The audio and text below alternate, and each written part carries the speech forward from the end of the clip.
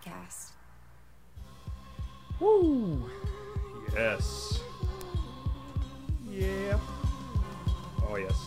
Let's get this going. Woo! What's up, people? Welcome to Creative Theory Podcast, the show that brings you conversations with visual artists about how they got to where they got, what their day-to-day is like, what their struggles are, their thoughts, their, relation with the art world, and a lot more. Today is a really special one because we got two artists in the studio, and I've never done that before, but I think it's going to be extra awesome. And they got a show coming up where I'm sure we're going to chat about, but first, I think I want to make an introduction. I think we'll do it in alphabetical order. I was trying to figure out how to do it. So, alright, she is a creative project-based artist working with printed matter in flat, sculptural, and performance manners. Also, interesting fact, non-regular faculty at Emily Carr University, Art and Design. Very awesome. And I think I should describe your work, and there's a really beautiful balance of detail, and then these quiet spaces within it, within the collage work, which I think is really, the balance is quite beautiful. And her archives, research, and printed matter aim to place historical content within her contemporary visual art practice. Amy Annie Brown, how did I do? Was it good? That's fantastic. I was prepping, I think. Okay, sweet. Awesome. Thanks so much, Julia. And our second guest is a Vancouver mixed media artist, primarily working with painting and collage. Her work focuses on geometry, territories, perception, and cartography. And one thing I found that was interesting, and I've seen this artist's work before, but recently she's having pieces that are not just collage, and they're primarily painting, but the cool thing is that the geometrical elements that were being read within the collage work, there were like these beautiful tile shapes. Now they're translating into these painted shapes, but with seems like a more emphasis on design. The composites are really clean and beautiful, so I suggest you look up this artist. Also, stylistically, her work is part abstractions and part design objects that aim to create conversation of modes of perceiving land and space. What do you think? Yeah, that's amazing. Thank you so much. No, you're welcome. I was trying to hope that I did you justice. And in fact, if people are wondering why we got two collage artists in studio, there's a show coming up on June 2nd at South Main Gallery called In Situ, along with two other artists. We got, let me know if I get this right, Julia Croats. Yep, is that? that's and right. then we got Julia. Jesse McNeil. Yes. Absolutely. Good. Yep. Well, thank you so much for making it to the studio. Let me figure out if my sound is correct here before we continue. I think we're all good. I hear myself so much, but I think we got this. So I think I want to talk about the art show in a bit, but the way I thought we would start this, and let me know how it's going to go, I want to make sure that we maybe talk a little bit more about the collage medium itself, because I realized I actually I don't know that many artists that work primarily with collage, so this is very exciting for me. And the medium itself seems pretty curious because it's been used through so many movements, right? Whether it was like Dadaism or minimalism, or found art in itself, I guess, is a movement on its own. So my question to you would be, to start out, how do you find yourself within this art world beyond the title as a collage artist? Do you does something else stay true to the style that you pursue? And I guess, Amy, if you want to start first, and then we'll just keep it going. Yeah. For me, I think something that's really important to bring into the conversation of collage as a medium is that I'm interested in the way that collage can cooperate with printed matter. Mm-hmm. So for me, I'm actually using the knowledge that I have from being a traditionally trained printmaker to look at, examine, select the printed matter that I choose to bring into the collage world that I'm building. So I'm looking at how something is printed, if it's lithographic offset press, if it has a nice fuzzy dot or something that's more crisp. Like, I get into the weeds with it, and that for me is a way of also letting the collage work not just be about a kind of randomness or a gut feeling. I'm looking for very specific qualities out of the material that I want to work with. Awesome. But is there, I'm looking for a title. I don't know if there is one. It doesn't have to be defined with one word, but is it, is it, would you say you fit in within the modern art world? Is it abstract? Is there something else beyond collage, or that's it? One of the words that I've been using lately that I think really encapsulates the theme that I'm looking at and kind of the raison d'etre with the work that I'm making is the idea of transrealism. So transrealism builds on ideas of science fiction. It builds on the understanding of, in many cases, it's used in fiction worlds to understand that we're representing something that could be real, that's maybe in the near future, but that's also perhaps a bit off. And so it's work that embraces an idea of apocalypse, survivalism, dystopian futures, really light Sunday morning kind of stuff. Yeah, it sounds like it. Well, I think that makes a lot of sense, though, when you're describing your work, because you are, in your work, there's a lot of references to the future, to the past, and so in a way, that makes complete sense when you take a look at your work. Totally. And before we get you to Tristesse, do you want to just maybe throw out your website or Instagram as people are listening? They could check out your work as we're chatting about it. Oh, okay. Amy, go ahead. Sure. If you're curious about the website or the work that I'm just talking about, please visit me at amybrown.ca. That's AIMEEBROWN.ca. And then on Instagram, in my professional life, I usually use my middle name. So I'm Amy Henny Brown, AIMEEHENNYBROWN. There you go. There you go. Tristesse, yourself. My website is www.tristesse, TRISTESSE, Seeliger, SEELIGER.com. Damn, nice. And Instagram is at Missy Trissy, which is my husband's brainchild. It's awesome when I found you. Great name. So what about yourself? Do you think what other genres do you associate yourself with or you work towards within your art? What would you say? Well, if I'm being totally honest, I don't think I ever have thought of, I don't think I approached making art in that way so much. And, now it's important for me to think about placing myself in some kind of context, of course. But I think at the beginning, I started making collages because I was dealing with math concepts and trying to figure out how to teach math in my art classes with high school students, and combining ideas around math and art. And I was looking a lot at tessellations, which is a very it's a art kind of math lesson that they do in grade 8 a lot. And looking at Islamic tilings and geometry, Escher, and at that time, some friends of mine gave me these maps, and all of a sudden I was like, oh, I really want to collage these, cut them up, collage them, and put them into tessellations and tilings. And as soon as I did that, it was magic. So I didn't really, of course, I think a lot of artists can relate to the fact that they come to something not because they had an intellectual idea about it, but that there was this instinctual impulse to do it, or they weren't thinking about where they were in the big scheme of things. So I just want to keep it real by saying that I definitely came to doing these collages, which I have been doing for 4 years now, really organically.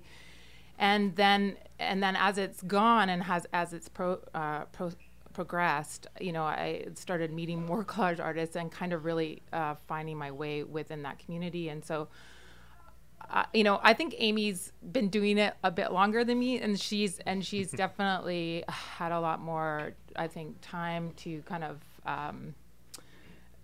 put herself into that context. But I would say that, I think I'm still sort of finding my way.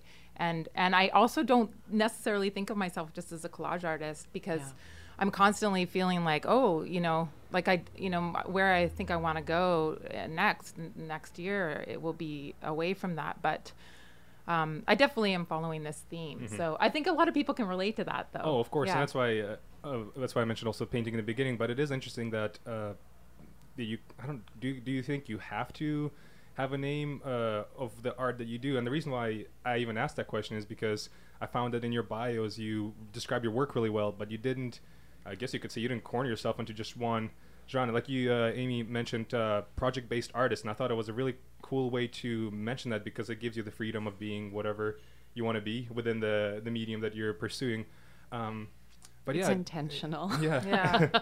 Yeah, I think there is sort of a what I notice in that writing about art, and if you have people who are interested in asking you what you do, they're looking for a very succinct, quick answer. But the truth of it is, I think, much more vast and broad. Like Tristas, when you're talking about how collage has come in and helped inform some of your painting work, I really relate to that because there's, I think we are all, and especially within the women that are showing within the institution exhibition, we are multitudes. We have a lot of different ways of making that are maybe more about the ideas that we're pursuing and hunting down than it is about, oh, I'm a collage artist, so I have to make collage. Totally. I'm interested in ideas, and if it needs to be a collage, then it's a collage. If it needs to be a drawing, then that's what I need to be doing, and to allow yourself the latitude to be able to do that so that you don't get stuck in a bit of a hamster wheel. Yeah. And as Tristas mentioned, it's like you don't start out doing art, be like, oh, I'm just a realist painter. Although actually I wonder if some people do. Yeah. Maybe they do that, but it's the whole idea, it seems restricting if you just do that to yourself. But it's, when it comes to galleries and you have a show coming up, it seems like you have to say something about yourself, and people want a digestible name, right? So and I appreciate that you have to do some thinking about where you're at. Like once you've explored your themes and developed a body of work, then I really appreciate the fact that we need to think about where we are in relationship to the other artists around us and what we're commenting on. And I think that's just an important intellectual exercise. It's difficult to do. Totally. I think when you talk to any artist about them writing their artist statement, there's a lot of groans and just like a bit of discomfort, because I think any work that you're doing intellectually and artistically, there is some discomfort, and with that discomfort comes quality work often. So you just got to embrace it. And then you're starting to, I think it's just in a lot of ways, when you do that, you're really discovering who you are and what your voice is. And so I think finding where you are in the context of a much bigger situation is, artistic situation, whether it is in the community that you're in or in the world, you're lucky if you're being discussed in that community, that large of a community, but it's just like very, very important work to do, but it's difficult. And I also find it difficult because I really have a lot of different ideas. I think that ideas aren't something that I have a problem with, but it's like, I don't want to pigeonhole myself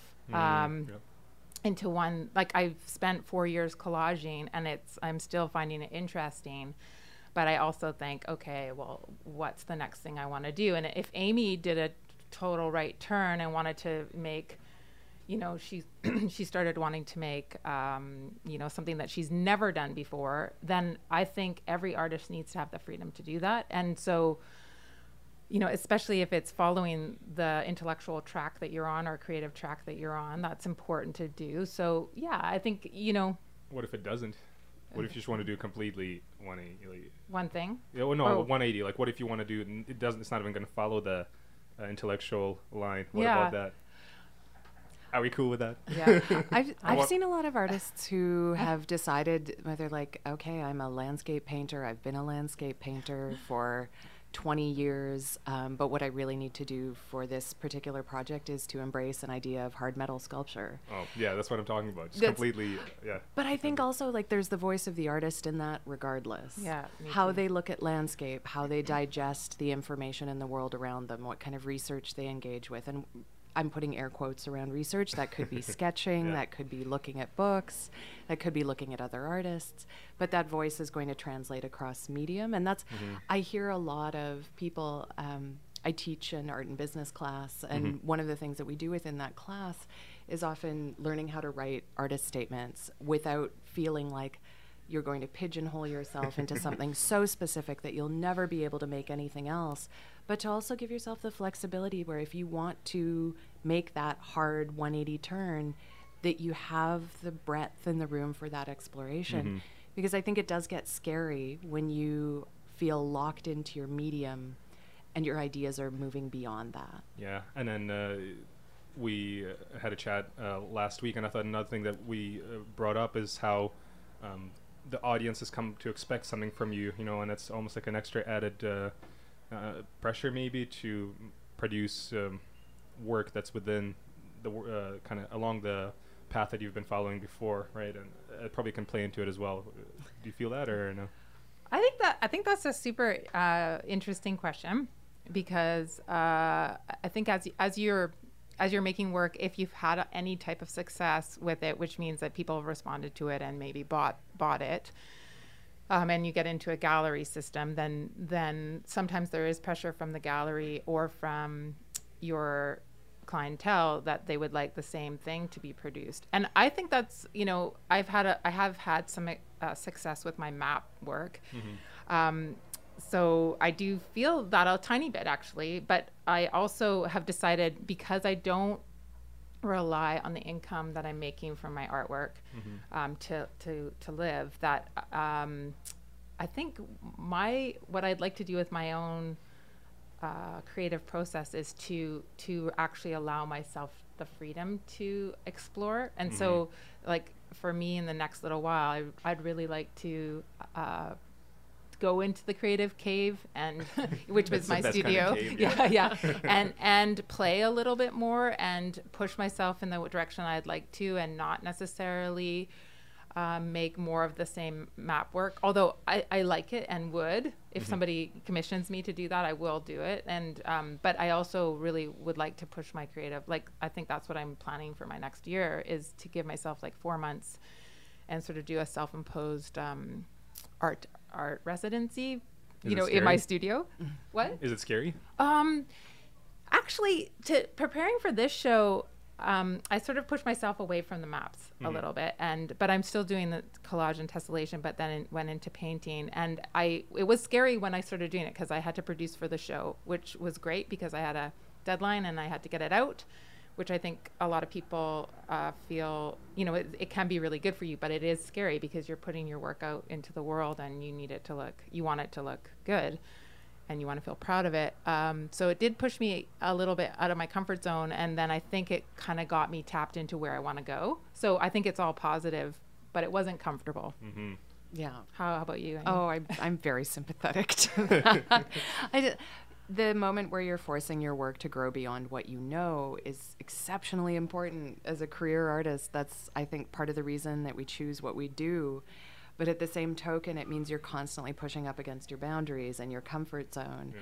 And so there isn't that same kind of stable structure if you are going into work a day in studio in the same way that someone's maybe going into the job that they have in another field, where they're like, I know what time I'm going to take my lunch. I know what's going to happen in the course of the day. I know who's going to call. I know who's going to email. There's a lot of unexpected work in there. But that's also what I find keeps me on my toes. It keeps me going to studio.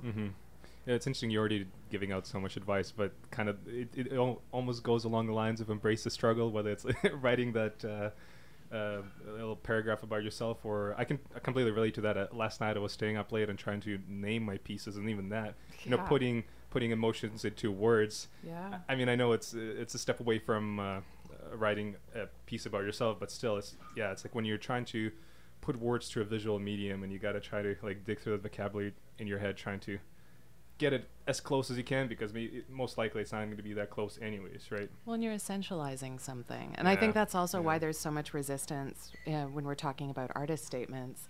You're distilling work and thought and energy and the kind of ideas that you're pursuing into very fixed words that have very fixed meanings.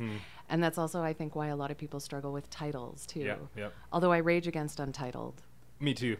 Or honestly, I didn't know that about you, Amy. We're learning so much. I think kind of like you, when people name Study One, I think I want it to be a little bit more than just Study One. I get it, and we've all done it, I guess, but giving me a name. How were you feeling? I was frustrated when I was painting this. That's a good title. That's so funny. You know, It's good to hear that there's some opinion about that, because I actually do. My titles are sort of boring. So are you letting me know I don't think that at all. No, I honestly, thought they're awesome, actually. Yeah, me too. Yeah. Oh, really? Not phew. to like blatantly disagree with you, but Yeah. I think your title game is strong. Oh, okay. Yeah. Flags for New Countries for me is, I think, one of the most exciting titles that I have seen with, is it okay to quantify or qualify as like geometric abstraction? Yep, of course, yeah. For me, that gave me a place to go in my mind where I could think about what kind of content I would bring into the work. And Well, Yeah. I have to just say, There you go. because my husband's listening right now, that it was his title. Good You know, my job. husband, David Crompton, photographer, amazing human.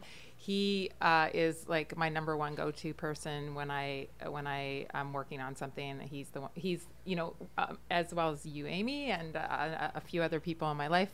He gives me a lot of feedback. And when I was doing those, when I was making those flags for New Countries and starting to make them, we were looking at Agnes Martin's work in bed one night, as we do, and he was like, "Oh, these are like flags for New countries," and I was like, "Oh, that's the title of my next." And you wrote That's them. a gem. That's I know, it was awesome. such a gem, and actually he is so good at that. He's so good at that. His brain works like that, and He's the title whisperer. He is the title whisperer, and he's not just like that for me. He's been like that for a lot of people. Like we have friends who are musicians, and over my life with him, which it's been like 19 years now, Right. he has often done that, and I think it's so essential to have people around you that are giving, you know, the way that he works functions for me and some of my little art tribe, like Amy and Vanessa, and, you know, just a bunch of people that I talk to.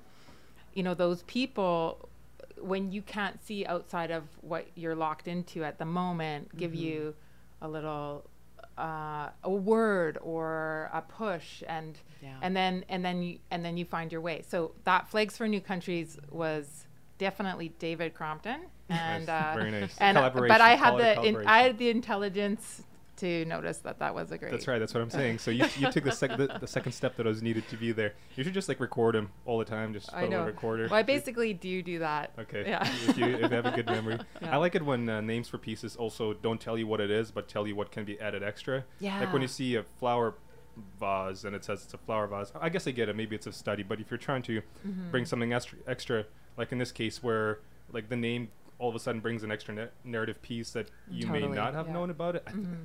I guess, yeah, that's Yeah. nice. Yeah. Otherwise, like, Well- do you think I cannot tell that it's a green vase? I can tell. No, I think it's important for the work to operate as a platform. Mm-hmm. Yeah. Yeah. So because I have you two here, I'm gonna ask this question: what do you think makes great collage work? Thank you for the generous hand. You didn't see it, but your staff was passing along the honors to Amy. I think there's a lot of different ways to approach collage. I'm interested as much with people who are trying to make seamless joins and really excellent pairings that are kind of surprising in that the fact that they are disparate parts, as I am with folks who are looking to really push stuff up against one another that's jarring and abrasive. I look at a lot of collage work. For me, I think there's a moment where the pieces have to transcend their original intention. So whether that's because the joinery is seamless, or there's a new world that's created, or you get to notice something that you couldn't see before through repetition, scale comes into play. Like, I think there's a lot of fundamentals that can make really great, tight collage work. But for me, it's definitely a moment where I get to kind of have a gasp or a kind of light bulb where I'm looking at the work and it opens up something new. Like there's new potential in it. So the sum is creating something greater than the individual parts. I love that. You got to say that again. The original work has to transcend its original. Sorry, I'm already messing it up, but it was really well said. I like how, Yeah, no, just that idea of like I think the idea of collage is that you have things that you're bringing into a work that have had a previous life. and now they have a new purpose, right? Yeah. Yeah, that's awesome. Yeah, so their combination creates something new and exciting, and it gives you a different lens to look at the world through. That's for me the moment where I'm really excited about collage work. That's a good marker, because I guess if you take someone else's photo and you put a little thing in it, I mean, you're not really changing it that much, I guess, right? Yeah, I want to Or see would the that count? context shift. Oh, it all counts. I guess mean, it all I'm counts. not. That's art. Yeah. No, we are here to tell everyone. I am uncomfortable with that job. I know, me too. Yeah.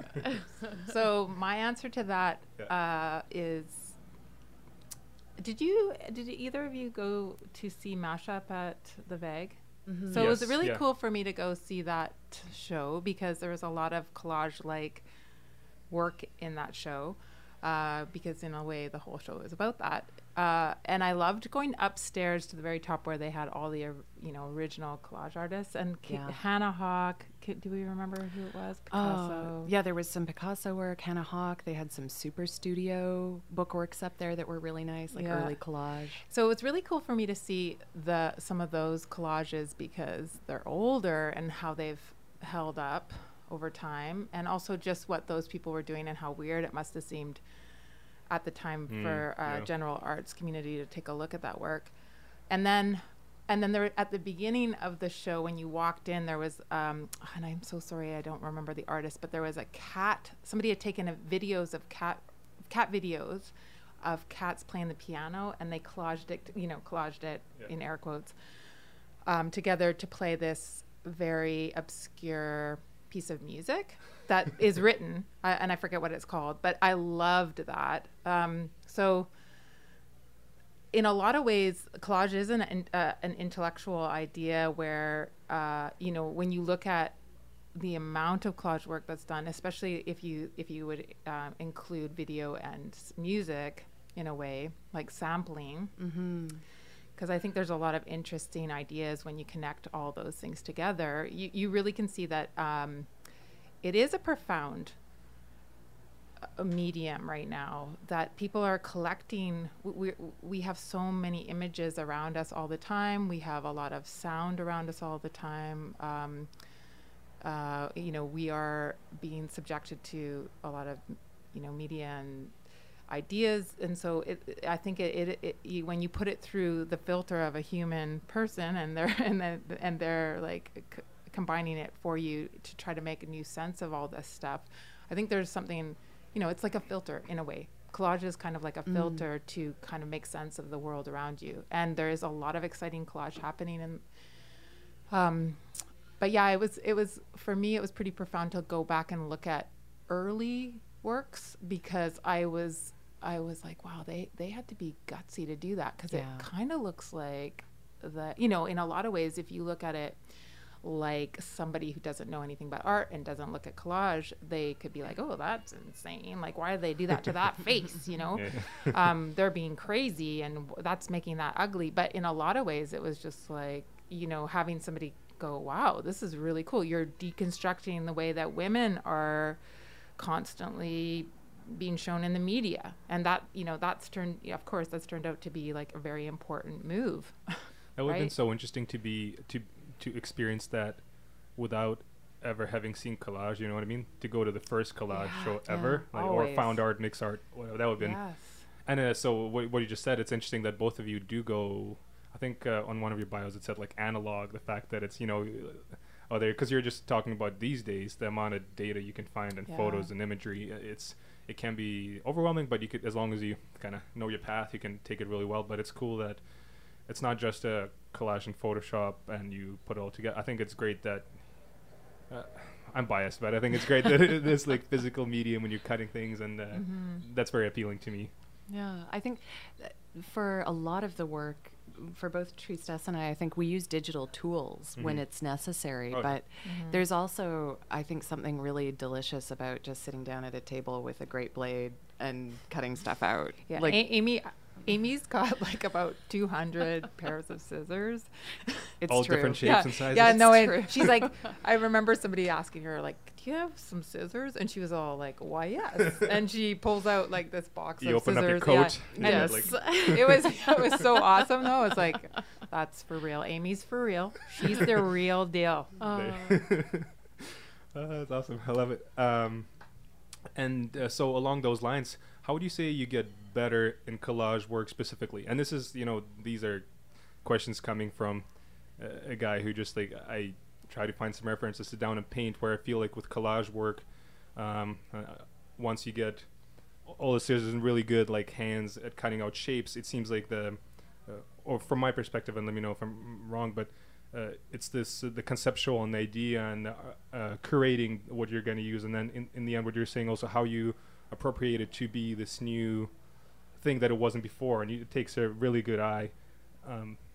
So I mean that's my idea, but how would you say how do you get better within the collage medium as far as technical skill? Do you want me to take it? No, sure. Okay. Educate Amy's us. looking at me like, what do you think? Your turn. Educate us. Well, okay. So as a teacher, I'm constantly asking my students to do new things. So I'll ask them to take a collage and I'll set up criteria, parameters that they have to work within. And it can be very simple, or it can be a little bit more complex with, a more complex idea. And then, kids set up to do that.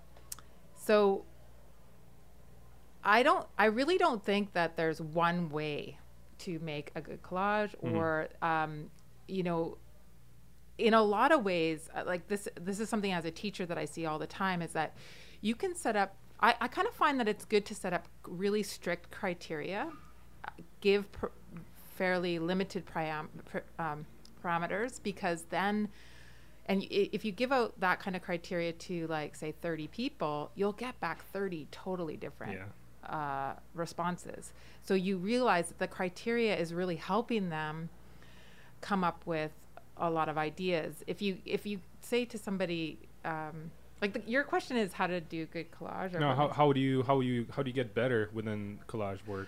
Right. Well, I think that's like, just do the work. I mean, the composition is a it. huge thing. It's Yeah. the design, right? It's just, I mean, Yeah, But, like, in your it's opinion, just straight up do the work, I Yeah. would say. Yeah. Like, there's no long, sorry, I was trying to make a long answer out of a no, but it was a short really answer. good example, Yeah. though. It's so true. And the whole thing about restrictions, you want to get people to be creative. When you have too many choices, it's really hard to. Yeah, there's restrictions usually do make better work, I would say. Yeah, as a teacher and an artist, I've felt like the more criteria I give myself and I give my students, the better the work is, because I do believe that when we're given absolute choice, it's very difficult to know where to start. Mm-hmm. So there's this one, I was looking at a collage assignment that's basically like take 5 pieces of paper, or 5 lines, cut 5 lines out of black and white paper, and then make interesting compositions with it. And you make 20, or, and so you'll get the most interesting work. Like it's so simple, but it's a very beautiful exercise, because then in a lot of ways, if people take it seriously, if the students get into it or you get into it, then you're dealing with a very stripped down situation, and you're coming up with a lot of different looks and compositions. And then that kind of just tells you that it's never done. Like, the other thing I would say about getting better is that in order to get better, you have to recognize that you're going to make a mistake, or it's not going to look good, and just suck it up. Like, deal with it. The fact that take your ego out of it and go, okay, well, that didn't work. What didn't work about it? And if you're a scientist about it in a way, like, okay, this didn't work, so what's the next step? Then you're going to get better. Like, really, it's just, I think, that simple. I've become really interested too in like figuring out how to absorb failure faster and better. Yeah. And that oftentimes the intention that you go in with is very important, like you're talking about setting up parameters so that you can make choices and move the work forward. And alongside that, I think it is important to remind ourselves that looking is work, that like giving yourself time in the mode of production or in the mode of making to take a step back and to look at your material. How is it relating to one another? And to try and train a bit of a neutral eye as well, because we can get so close to the work that it's really hard to make decisions about it. And that's why having studio mates for me is actually really So essential. important, yeah. But the other side of that too, I think, is to also allow yourself the opportunity. If you are moving in a direction, it is also important to see what's happening on the peripheral. Like, one of the things that I've been really excited about in making my intentional work is that I'm documenting the backside of the collages as well. And often those compositions are a little more fresh. They're a little more unusual. And they're not always like what I would consider to be successful collages towards the intention that I'm pursuing. But they're rad, Amy. Oh, there's They're something in beautiful. them. Yeah, they're cool. The But I also- accidental is beautiful, right? Yeah. And it's just like every once in a while you'll just be like, well, that was definitely better than what I was Flip it going over. for. Yeah.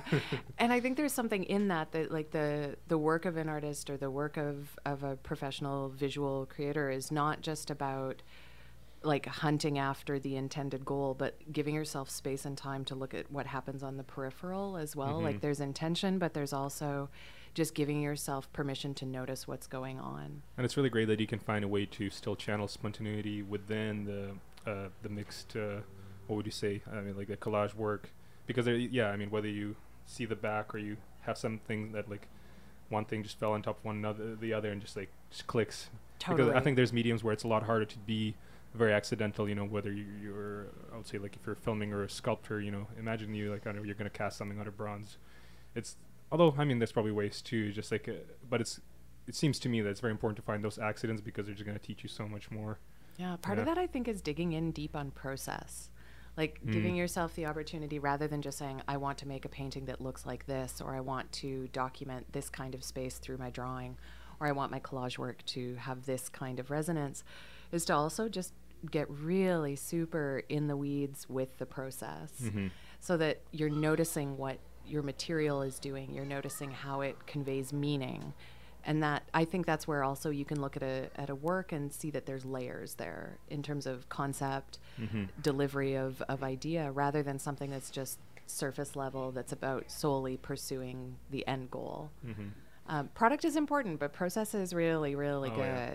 And this is where work really is, and like it's probably you know, the whole misconception about art being easy, it still exists, unfortunately. But as far as work goes, like finding a process and really, I mean, you're like you're saying, you're gonna make so many mistakes, and you're just gonna have to try to figure out, but that research, and you know, whether you then, you know, trying to dig into art history and try and find extra elements that can be brought in, has it been done before?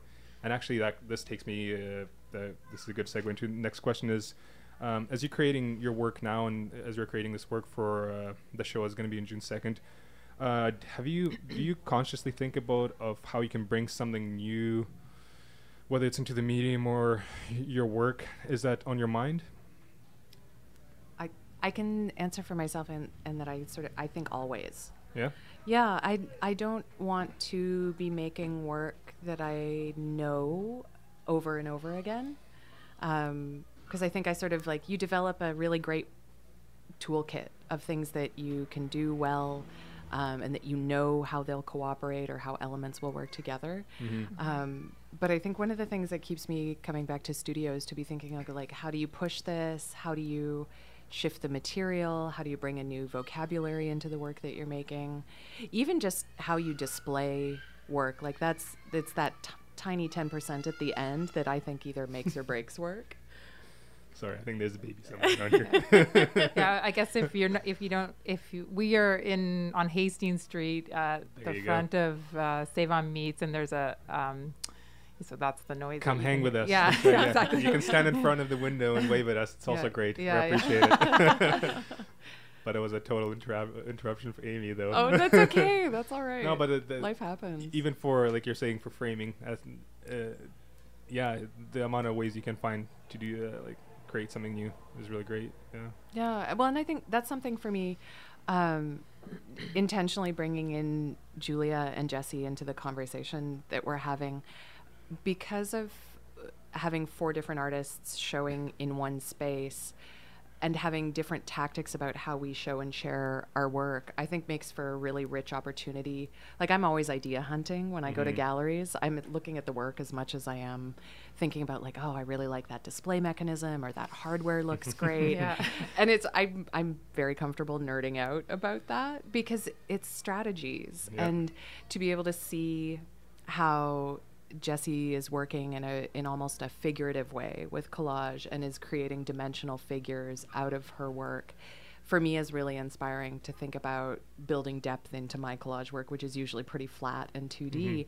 And so I find that there's been some really nice ways of just like within this small community of 4 artists of building a bit of a vocabulary and an understanding that what you can do within that framework of 2D based work or collage work is actually quite vast. Yeah. Well, Jessie's been doing this. What she's going to be presenting in situ is, I forget what it's called. What's her pieces? What's it called? That's a great question. Okay, sorry. Sorry, Jess. It'll come to me actually in a minute. But her work is these beautiful painterly like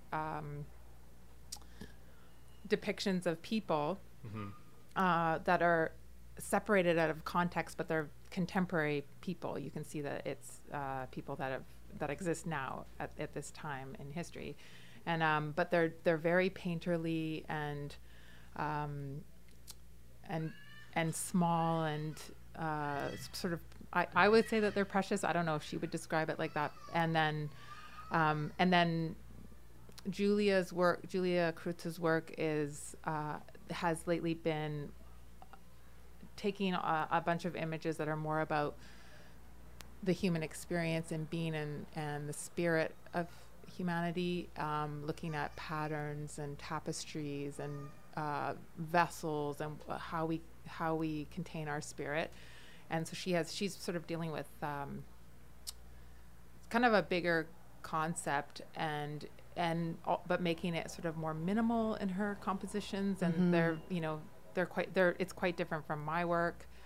I think what's cool about this, and Amy and I had talked about this like a year ago, and actually Julia and Jessie, we wanted to work together because we've been drawn together by shows or meeting up and recognizing that we're following this track that we're on, and that bringing us all together would be something that we all we're looking forward to and wanted to do. And so this show feels like a long time coming, and I'm super excited about it because there are these 3 women that I'm showing with. I'm so excited to be showing with because I completely respect them as artists and people.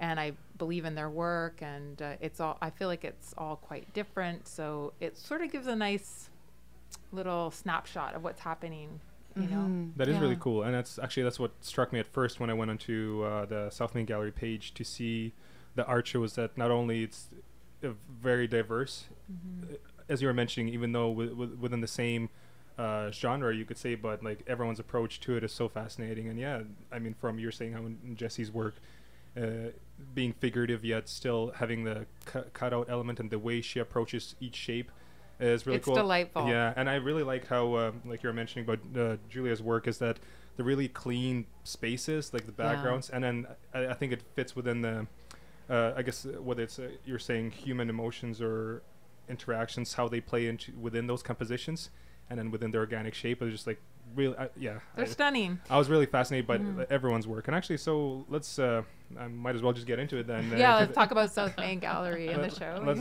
talk about the show.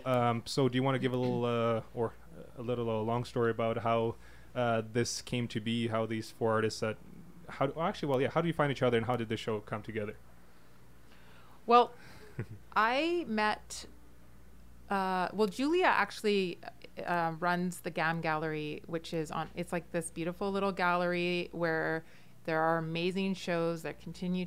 So she's the co-founder with Tara Hogue, and she curates there and owns the gallery, and then she's an artist and has artist spaces there. And I actually, she asked me to have a show there, and while I kind of came into that space, which was, I was invited to come into the space to have the show, I was introduced to Jesse, because Jesse had some work there. And then Amy, how did we meet? I think we had circled around one another Yeah. socially, but I think honestly the first time we met one another was when we found out we were studio mates. Yeah, at the Arts Factory. Because I was going to say, you are studio mates. Yeah. Yeah. So you've been there for a while before even meeting each other. Well, we No, we both actually got the space at the same, like we moved in on the same day. Nice. It was like, yes, because I'd had very small interactions with Amy, and they all were just amazing. She's smart, she's kind, she's talented. So, like, great. That's both of you. Yes. Yeah, Nice. no, but it's true. And then Julia had invited me to come and have a show there. And it's one of those indie galleries on Hastings Street. That's it's a bit more challenging and not as many people know about it. But they're what's amazing about the GAM Gallery is they're constantly bringing in and giving emerging artists great opportunities to show their work.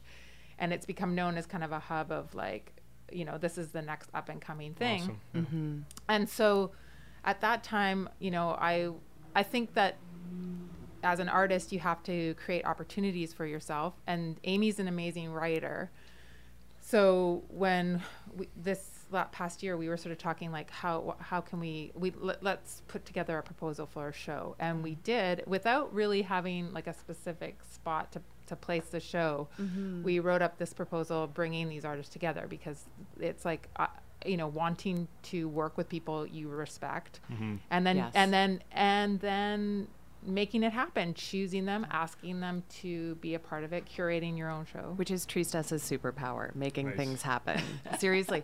No, and I think we've collaborated on a couple of events now, or like whether that's proposals or actual events that are taking place in the city. And what I really appreciate is like, everybody brings a skill set with them, but it is particularly magical when you meet someone who is like, I will light that fire. And it's just really, it's remarkable to have that. It's a gift. It really is. You gotta have those people. Before we, I really want to get one thing I was curious about and really want to find out is how the theme came to be and how, because 4 artists, 1 theme. That's you got to make sure that it works. Totally different, like in a lot of ways, Yeah. Exactly. right? Yeah. Yeah. Well, actually, let's talk about that. How did you make that work? That's a challenging task. I think it's the nice thing about the way that the writing built around this show is that we know the work really intimately. We've had the opportunity to meet the artists and get to know them and get to know why they make the work that they do. We're colleagues and friends. And I think thematically, instead of looking at picking a theme and trying to shoehorn the work into it, the theme came about a bit more organically by saying, okay, we have a group of people that we really want to work with, that we're excited to build as colleagues and to create opportunities for ourselves, and to look at ways that we could frame our practice that was broad enough that everybody's work could shift or change within that, but also specific enough so that you can say, this is what the show means when you put it forward for a proposal. Because I think the writing for a proposal situation does have to have a clearer agenda. Yeah. And And this is once again putting words on paper about Yeah. now 4 artists. That's it. yeah. So we met briefly. I basically looked at everybody's work and I wrote down my, just like thoughts and feelings about it in point form. And then I came to Amy and said, these are the things that I'm seeing. And then Amy took that all the way into her special head space. And it's then weird up there. Yeah. And she, she was like, okay, I feel like we're all sort of dealing with how we situate ourselves in space and place. And then she turned it into this really great proposal that I think pretty much nailed it. Well, and we also, what I really appreciated in that process is being able to have back and forth about it too. Yeah. So we'd hammer out a couple paragraphs and toss it back and forth and have a bit of a chat. And that's a luxury to me. Often, I think when you're writing, particularly writing for the arts, it can be a bit of like a lonely activity. Yeah. And to have a group of people that were collectively interested and invested in the success of that writing, to know that it's a calling card for the show, and that this would be how we were presenting ourselves. Yeah. It really, for me to be able to have an editing process where we were all really participatory was exceptional.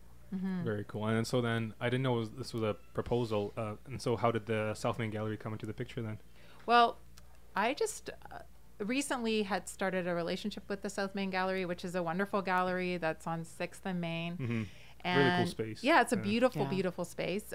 They actually, you know, to their credit, they actually sussed out a lot of people last year because they wanted to do this show called the Summer 7, where they were bringing in new artists into their space to kind of energize the space and bring in, you know, people that are a little maybe outside what they've been doing.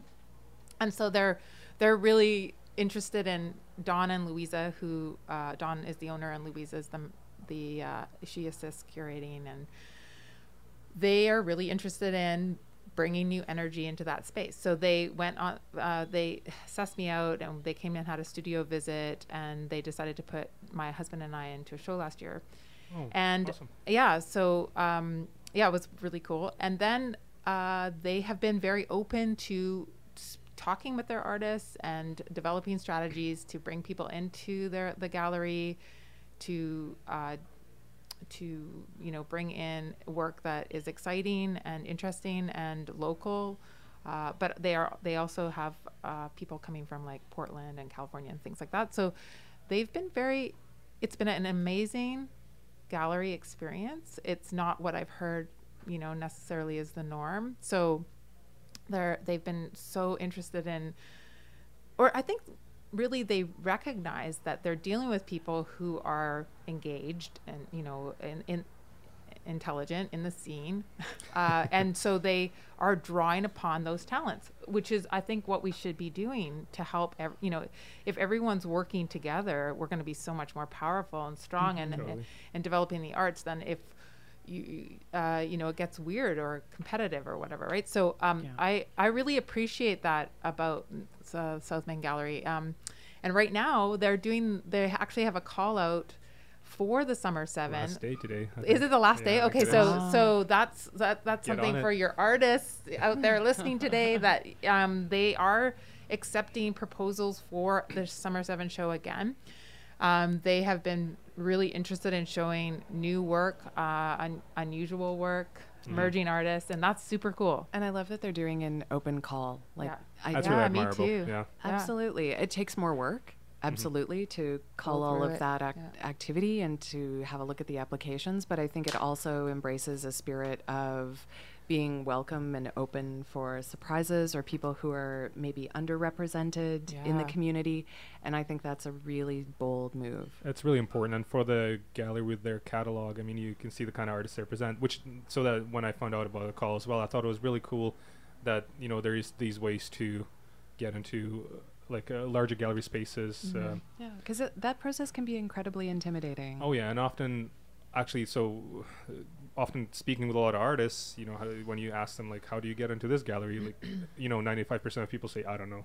It's happened. Just met someone, you know. Yeah. Usually it seems very, at least from my perspective, where people I've spoken to, it seems very challenging to get into, especially a prestigious gallery, which, you know, makes sense. It's logical. They're, in the end, they'll still have to be a business, and they have to, there's their selection process and the ways they have to find people, but which is why this is, once again, really amazing that South Main is doing an open call. It's really cool. There's It is opportunities, really yeah. cool. Yeah, I feel like it's a smart move on their part. Actually, I don't think it's just cool of them. I think it's actually a really Yes. smart move Nice. because Main Street is, you know, it's an area in the city that has a lot of creative, interesting people, smart people. You know, like no, every place does, but there's, you know, the kind of clientele that's around there needs to have stimulation. They're not going to want to see the same things over and over again.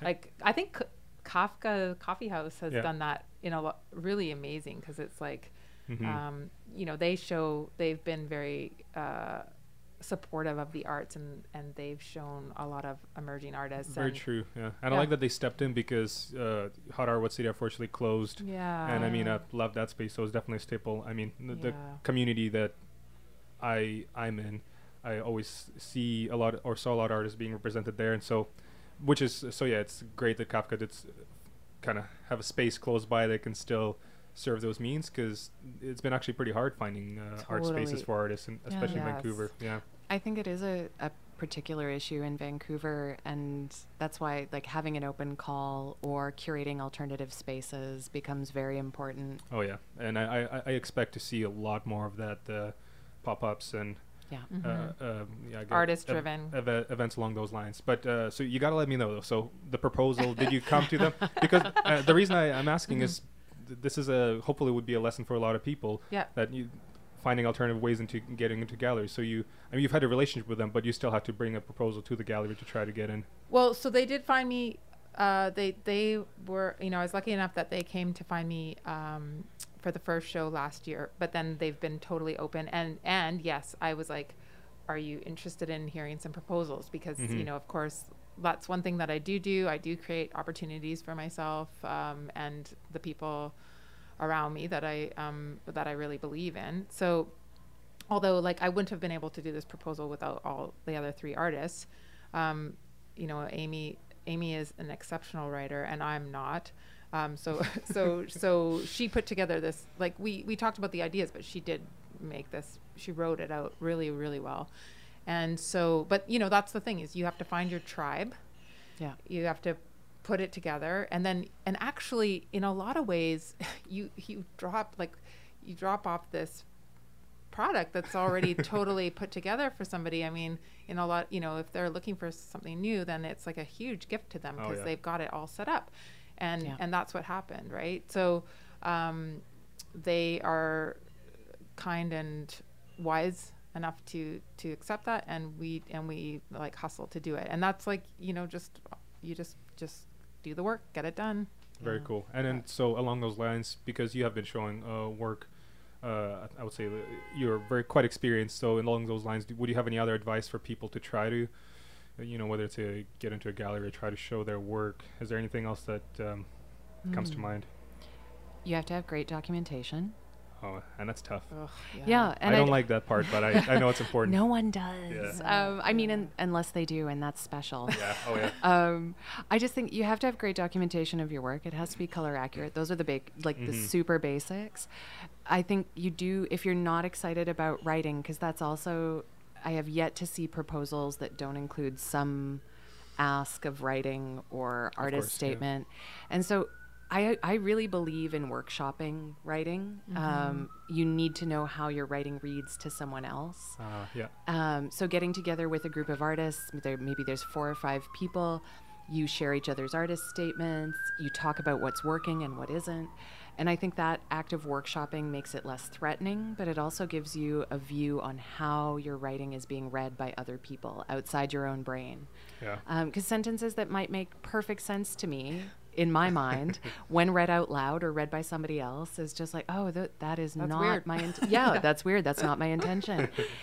And so I really believe in finding a group of people that you really trust and build a workshop where you can get together once a month, once every couple of months, and workshop writing for applications and proposals, and just get used to doing it. Like picking up on what you're saying, Tristas, with the idea of doing the work, like it's practice. Yeah. It is practice like the rest of your art practices. Just when you thought you got into art because you're going to paint a lot, huh? Oh, I Or know. make a lot of art. Go start writing. I honestly, and I can genuinely say that I think it's one of the toughest things to train yourself to do, but the difference between honing your writing and developing it as part of a craft is really can often be a difference maker for people when you're applying for grants or applying for proposals. And it also shows that you've thought, and you mentioned this too, Tristas, that you're thinking actively about your work. If you can contextualize it within contemporary art world through the language that you choose, the examples that you bring forward, the theory you're backing it up with, it doesn't mean that your work is conceptual or is theoretical, but you're bringing those ideas and building layers of meaning with your work. One of my good friends who's an incredible inspiration to me, Natalie Sinclair, she's a mathematician. She said to me about writing, well, actually, I was like, well, I just want to make things that are beautiful. And she, like every artist. yeah, well, I actually don't think like every artist Really? wants to do Okay. that. Yeah, I mean, I think a lot of people that I have come up with, that I went to school with, are really interested in conceptual art, and it's not necessarily yeah. about beauty. So at the time I said that, she was like, well, that is an intellectual idea. You can turn that into, you know, of course there's a lot of writing about beauty, and you know, it's like one of human, you know, it's one of our biggest, you know, it's something that we have always searched for in our most lives. pursued subject, yeah. Right? Yeah, it's a subject that, so, you know, of course, yes, you can find a lot of writing about beauty. So for me, I was like, okay, so she was just basically forcing me to like go do the work, right? Because in a lot of times when I come up against things that I'm frustrated with, it's because I'm going to have to like do the work, not avoid it, deal with myself, deal with my own like weaknesses, and that's hard. And I think that's a good example of how there's a way to make any theme or any concept work. Is just a matter of, I guess, like really digging into it. Like you're saying, if you just want to make beautiful work, but there is a way to approach it, I don't know, like from a conceptual perspective, or, you know, try to create like a mature aesthetic around it, or, you know, plant it into art history and find ways. Be curious about it too. Yeah, what kind of beauty? What does that look like culturally? How does that speak? Yeah, exactly. I think there's the gift of that moment when you're like, okay, I've got to do the work on this, is also to get really excited about being curious. Yes. But I say that because some people sometimes, often they challenge us, like, where do you start? What do you do? What do I like to paint, or what do I like to create? And they can be pretty simple answers to just the things you enjoy, and then it's just a matter of framing it. I never, because I went to school for animation, I never got any writing classes, so I'm trying to catch up. But to me, it's something that I've been learning, is that you can really work with any concept as you do your research, and then you try to figure out. I also think that you can't be, well, I mean, I don't think you can be great at everything. So, you know, you have to cut yourself some slack. So that's what's great about setting up a tribe of people around you, is that you do draw on other people's strengths. And I think there's been a movement lately that has been very community centered, where the arts community in Vancouver, especially because that's really the only one that I know intimately, is that there's a lot more support of each other. That when you see something that somebody else is making that's great, and you want to learn from them, you want to support them, instead of feeling that, you know, jealousy or whatever, you know, like, and when you start with that and you learn from people around you, then you're going to move forward a lot faster. And in a lot of ways, it is taking your ego out of it, like, which is like, okay, this is about the learning. This is about being curious. It's about working hard. And staying on your track, you know? Yeah. I think part of it too, and Tristas, you and I've talked about this, is the idea of, I think there's a myth around the idea of scarcity of opportunities, that there's only like a number of opportunities, there's few, you have to compete with everyone or else you won't succeed. And I think there's also a way to just address that by saying, I don't actually buy into the idea of scarcity of opportunity. Part of that's about being open-minded about creating chances and ways and methods of showing work and sharing work. But I just don't buy that anymore. I think it was something that was really intact when I was first in school doing my undergrad, and that it would be like, oh, there's only so many grants for people and there's only so many ways you can share and show your work. But we have totally blown that wide open. I love that you say that. That's very optimistic. Well, like, Amy, when you say that, though, like, in your experience, how have you done that? How have you done that? So for me, one thing that comes to mind immediately, I've had the opportunity to do quite a few artist residencies, but there have also been opportunities where I wanted to do things where there was no structure. And so I've approached people, not dissimilar to how you brought our proposal to South Main. And I've said, I'm really interested in your training program. I want to build an artist residency with you. This is what the program would look like. Are you in?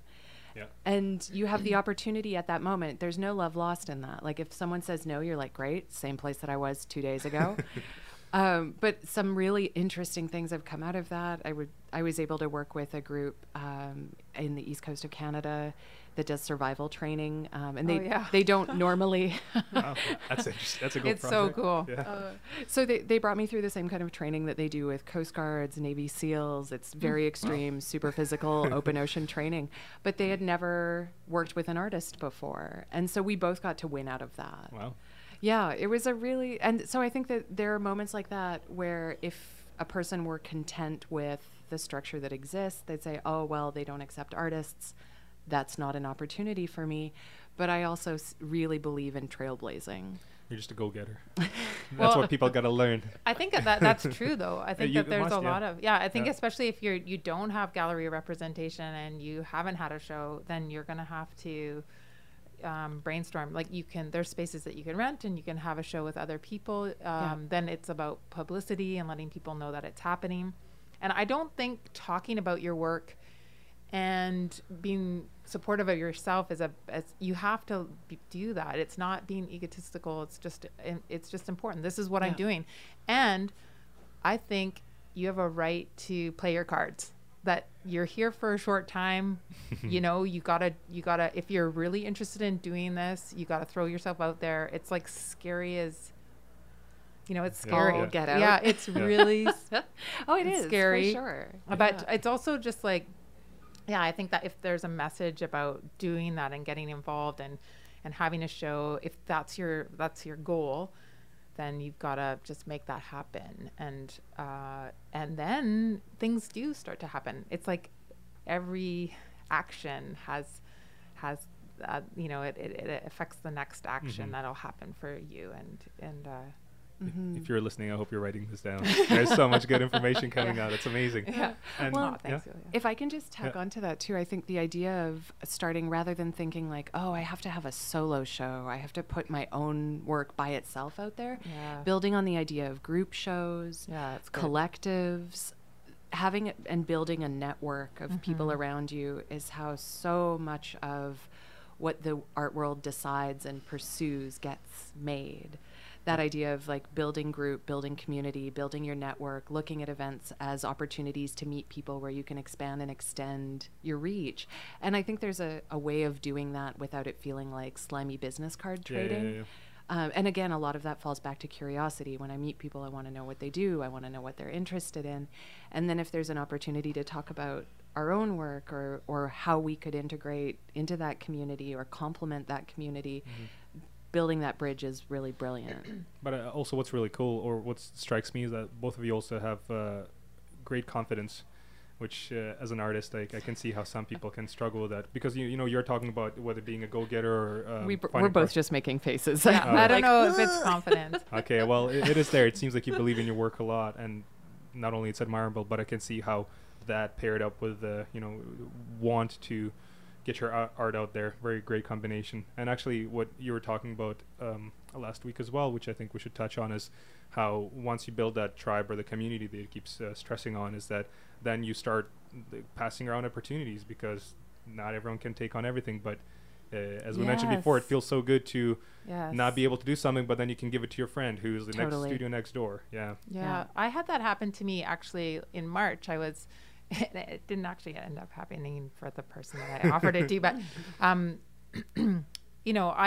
I have a number of artists in town that I kind of crush on in a way, because I don't really know them very well, but I like what they're doing, or I'm watching what they're up to, because I admire them. I think they're talented, and so there's a few of them around town that I do that with, that I don't know, but I was offered a job, or asked to put in a proposal for a job, and I couldn't do it at the moment. So then I just passed it off to like 3 possible people that I thought I know are hardworking, I know could do the job. And and actually, the more that happens, I think that's the way I'm going to function in this community, is that if I can't do something, then I always, whenever I bring clients into the Arts Factory, I show them my work, but then I walk them around and show them the work of the artists that are in there. Because what I ultimately believe is that when people want to purchase a piece of art, they're looking for a piece of art for their specific situation, whether it's a business or their home, or they're trying to style, an apartment, or I don't know, whatever it is, or curating, that if they don't like my work, then there's no way that I'm going to be able to change that. Or, if I'm hiding other people's work from them, I'm not going to make them like my work more. So the work has to speak for itself. And that's just like a simple fact. If you can just deal with that, if people don't like it, that's okay. So whenever somebody comes in that is interested, that is in the position where they can buy something or make, an art, support the arts, then I take them around to my studio mates and say, look at this amazing stuff. Like, she's doing this and he's doing that. And I do that a lot. I do that with every person that comes through, because if the opportunity doesn't come to me because they don't find the right fit, that's okay. They may find somebody else in the studio to be like what they're looking for. And ultimately that is good for everybody, I think. Right. Yeah. So I totally try to do that with the people that I'm around. I also feel very proud that I know those people. It's like you're walking around and showing girls work. Oh yeah, I'm friends with this guy. Yeah. I'm friends with them. Yeah, totally. Yeah. I've had a chance to talk to them about their work, and they do amazing stuff. And it's really cool. Yeah. Because you recognize, like, I did the mural festival last year, which was amazing for me because I'd never worked that big before, and it was a huge learning curve. So it's, of course, that's exciting, right? But then being around all those people and getting a chance to talk to them and watch them work was really cool. That's why I like the larger medium and the outside projects as well. For that reason, you end up communicating so much more. As you talked before, the studio can be a lonely pursuit, whether it's writing and creating work. So there's something about that. Speaking of installations, will you be doing something for this show, or because you've done some, both of you actually done some murals installations before? Is there? Just curious, is there going to be something happening this time?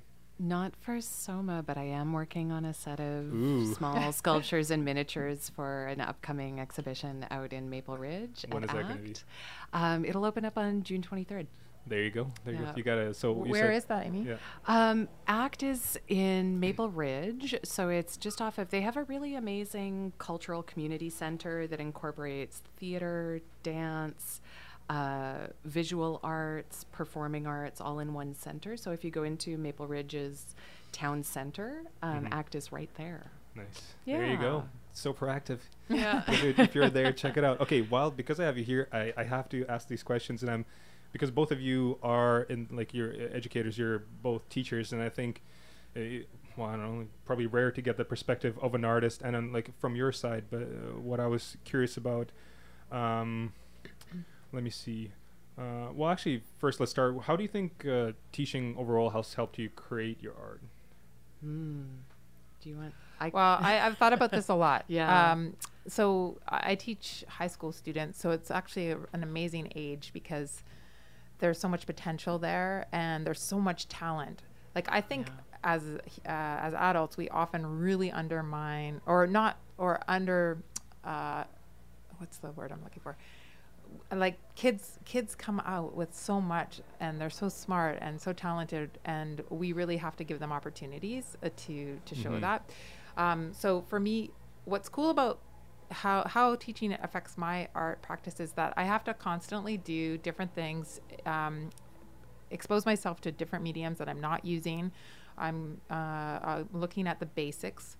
So it's like, if you're an athlete, you have to, or say you're a dancer, you have to do your pliés and your tendus, and you have to practice all the basics almost every day in order to practice. And so in a way, it constantly gets me to do that. Yeah. And then I'm pushed into mediums that I don't always use in my own practice, or, all the time I'm trying new things in teaching.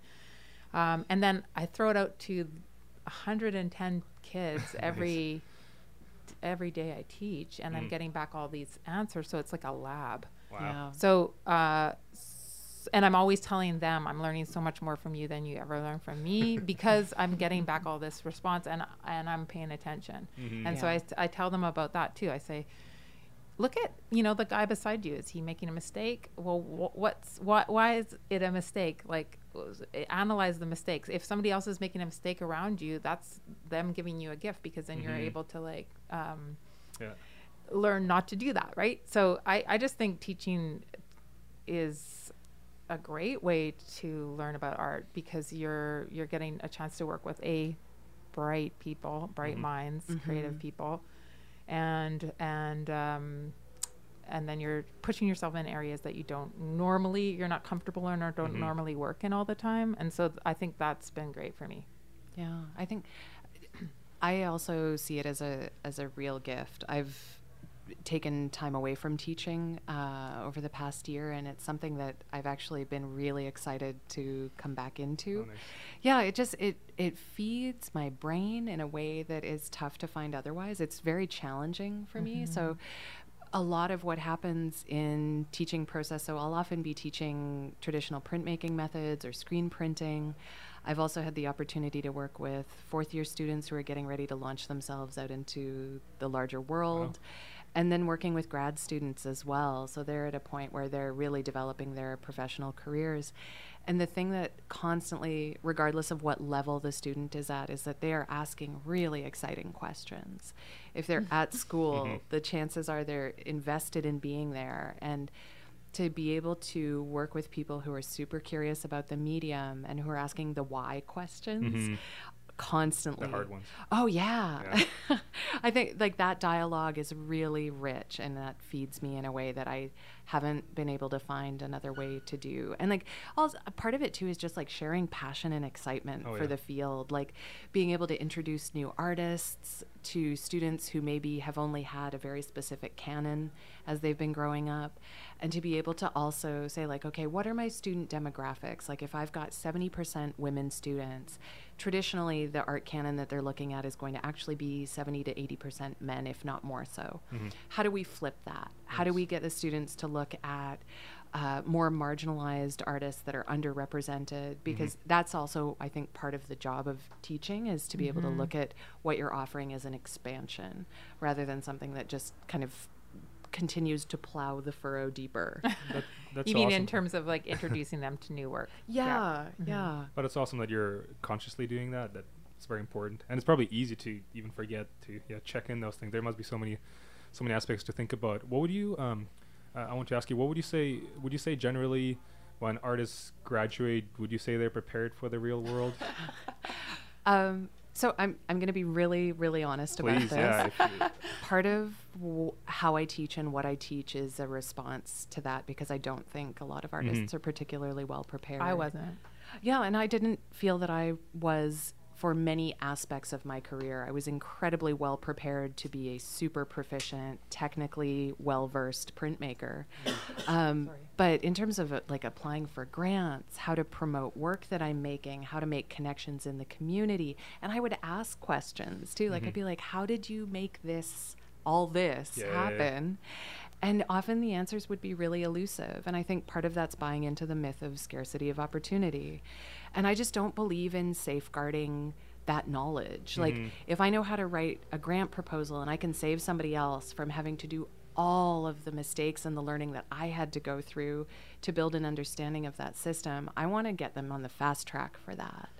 I really believe in that as a part of the pedagogical approach that I take, is that you should leave school with a toolkit that is not just about making your work, but being able to put yourself out into the art world successfully, to promote what you do, and to consider making really well-informed choices. Do I want to pursue a commercial career? Is that not something I'm interested in? But you can't make those choices if you have no idea what either of those fields offer. Or how do you bridge both? Yes. Oh, yeah. See, I think that's a super interesting conversation that's always on the go too. Is that I think when you're in academia, at art academia, that's very conceptual. There's kind of a streamline towards conceptual galleries and that type of. Well, Emily Carr was like that for me, anyways. That was what was happening. You kind of get into that group of that's where you would group yourself, and then what if you start to sell work? You know, and then having conversations about how do you do both, right? Or if you want to do both, or how can you place yourself in a structure? and sometimes you have to develop that your own structure, Yeah. right? Mm-hmm. There was a piece of information that I read that Elizabeth Gilbert had in her book, Big Magic, which is an easy book to read, and there's lots of good tips in there. But one of them was that she believes that you shouldn't ask your creativity to pay your bills. And, you know, that's Interesting, yeah.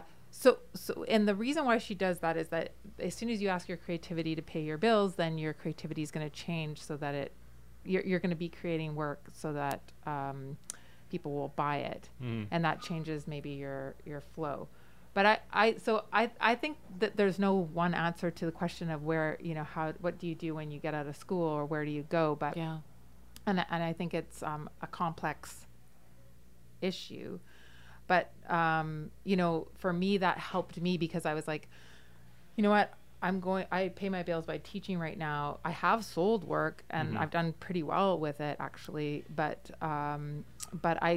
it's good for me personally as an artist to not expect that my work is going to pay the bills, because as soon as I do that, I just feel stressed about it. And really it functions in my life in a way that it is an intellectual and creative experience for me. That's healthy for me. That's what makes me happy. And so I've had to figure that out for myself, where, and I think that's something that everyone has to kind of like grapple with a little bit and continually grapple with, because it changes. Yeah. And I see how that I wish there was a course or something talked about that specifically. I think even, you know, I work full time and I try to pursue whether it's illustration or fine art during my free time as well. And it feels like it doesn't feel like it's a norm, at least. How do I say it? Because it's not talked about as a preferred lifestyle enough. It feels like it's kind of black and white. You either do fine art or you do commercial work, and but I don't believe that. Neither do I. But when it's not either spoken about as a norm, but it's spoken like at a transitional point, for example, it's it just seems like whether that's education or that dialogue is missing. And once again, I didn't go to like a fine art school, or I can see. So I was not exposed to that at all. My education was very much commercial. But when you're speaking about, and this is why I asked that our students, are they prepared for the real world, these kind of lifestyles or even ways of being an artist, it seems like they're not discussed. And this is something that I've spoken with many artists that I know, especially coming out of school. And you know, the general consensus seems to be, I don't know what I'm doing. And I mean, part of that too is I don't know, building on what you're saying, Tristas, of there not being one way, I don't know if there's a course that could offer answers for everyone. Because I think you have to put in the hard work, you have to put in the hours, you need to make choices, and sometimes you need to make sacrifices. As Tristas and I were walking here, I was like, I don't know if I'm like a great friend all the time, because I generally prioritize studio, and sometimes that means I can't be as available socially. And so it's also learning about what you are willing and unwilling to sacrifice and to prioritize. And sometimes I think that choice is also about, do I feel like I need to suffer for my work? Do I need to rely so heavily on the sale of my work that I'm unwilling to entertain any other kind of employment? And for me, I get so much out of the process of teaching that for me, I see it as win-win. But I think there are lots of ways of building that day or building a structure for yourself that is complementary to what you want to accomplish with your creative career as well. Maybe you're saying if it's impossible to teach every way of, making a living while being an artist, which that's a huge topic on its own. Maybe it's just about being exposed to people who are doing it. Yeah, having some models and mentors. Yes. Exactly. I think that's probably would be the ideal way, because when people come out of school and it's like, well, what can my life even be? What does it look like? I think that just shows that you just didn't see those hundreds of artists that are in your city. You just don't know because they're like doing in studios. Yeah. You know, actually, I just was having a great conversation with this talented young man that is friends with my brother's daughter. So he's 20. I think he's about 23. Anyways, he was talking because he's interested in starting his own business, or he has started his own business with two of his friends, and they're talented. And I said, so he was saying, you know, he seems like the kind of person that's quite quiet and you know, more a person who observes the world.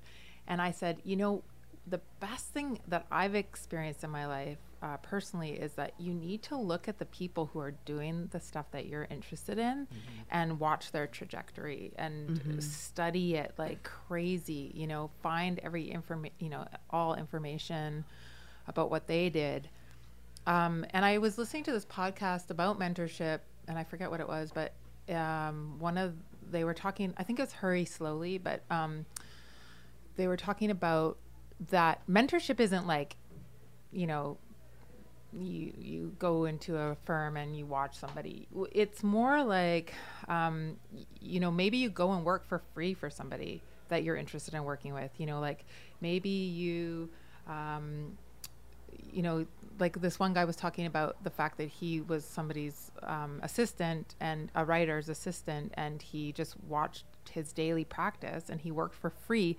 But he's like, if you think about it, that you're working with somebody that you think is amazing and they have all these talents and they're doing, and you're getting to observe them just in their daily life. So you see when they sit down to work, when they make their calls, how it functions on a daily basis. You can't pay for that type of knowledge, right? So in a lot of ways, I think there's so much information out there. Like it, you know, I constantly am looking for myself. I constantly look to all types of artists. So I just listened to this amazing conversation with Jack White and Conan O'Brien online about, you know, their process.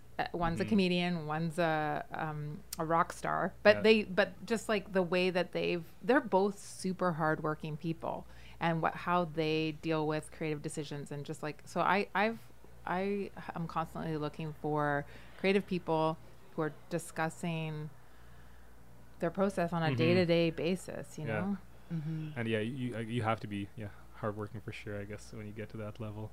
Yeah, I don't think that's a negotiable. No, like I just don't, especially in this particular area. In fact, you have to be extra hardworking, especially if it's, you know, you don't have 8 hours a day to put into the craft. You better be very smart with your hours, and I'm sure you can relate to that. Yeah. Well, I like the idea that people set time every day or 5 times a week to do the thing that they're going to do, you know, like whatever it is that they're working on. So if it's music or, you know, filmmaking or visual art or whatever, you know, you go and sit in your space and you tinker away, right? And then, you know, just, you can't help it, but stuff starts to happen. Totally. It's magic like that.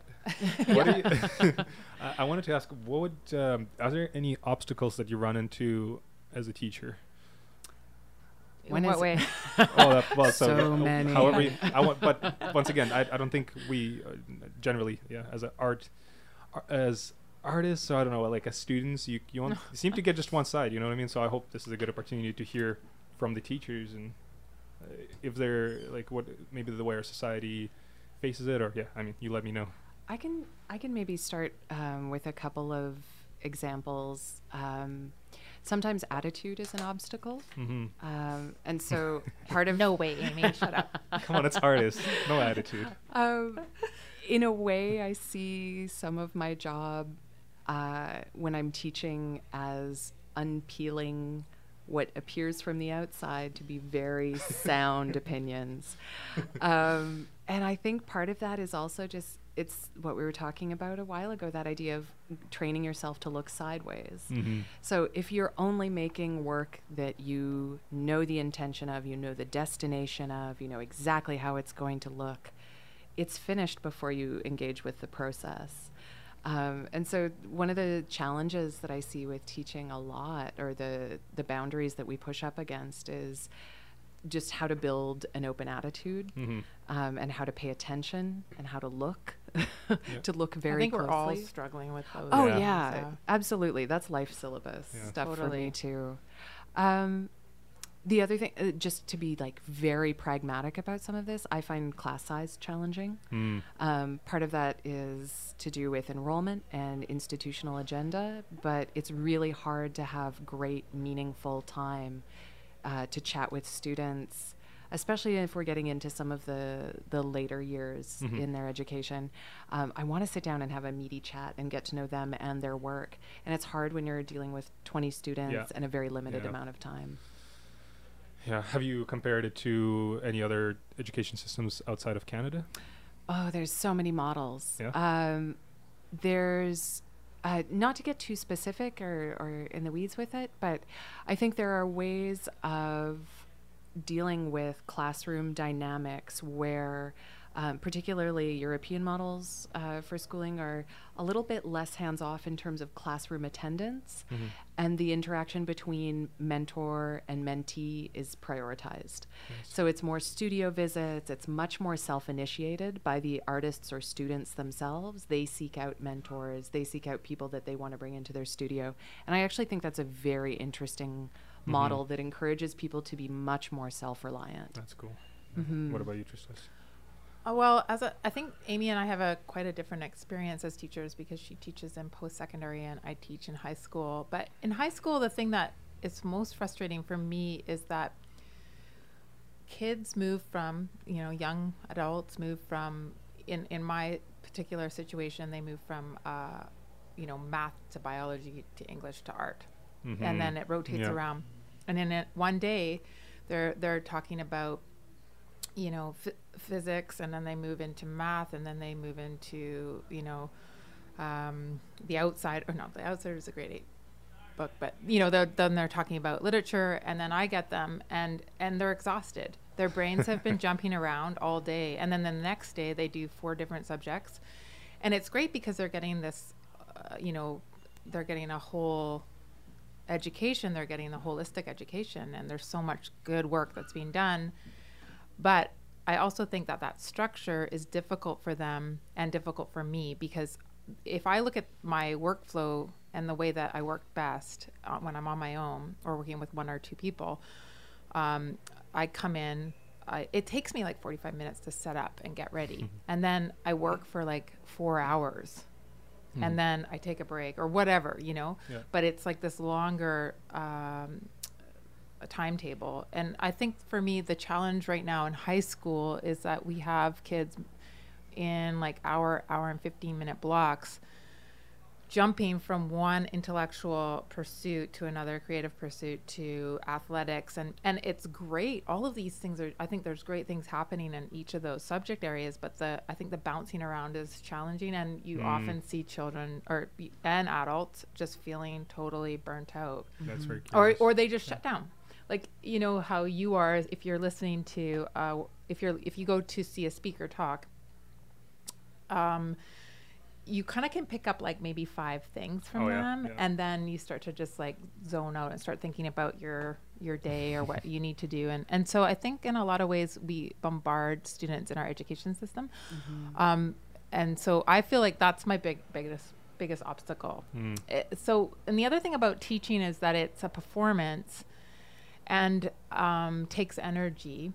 And and I work, so in my work life as a teacher, I do 4 classes in a row. So on the 4th class, I'm not as good as I was, So I think learning how to dole out my energy more evenly is a good idea, and allowing students to have space. So I don't know, like most often, like the kids that are coming into my school are amazing.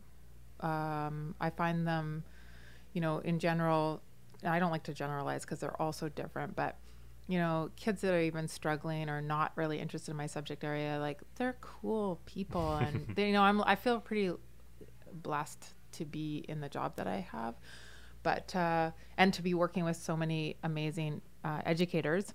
But yeah, I mean, it's not perfect, and it never will be. Oh, yeah. I think that in high school education, the goal is to continue to try to make it better, but that it never can be like this perfect situation, because you're dealing with so many different aspects of like personalities, institutions, abilities, and people. So it's like a huge ship that you're moving in, you're working within. So that's I would say, like that's always going to be the obstacle. But do you find, is there enough value being placed on art at that level? Because you're talking about like subjects, but is art? Yeah, is it? I think it's like the best subject ever. But what I'm saying, like, let's say, you know, in the school, like in high school system, do you feel like, does it have a equal stand with all the other subjects? That's what I mean. Oh, oof.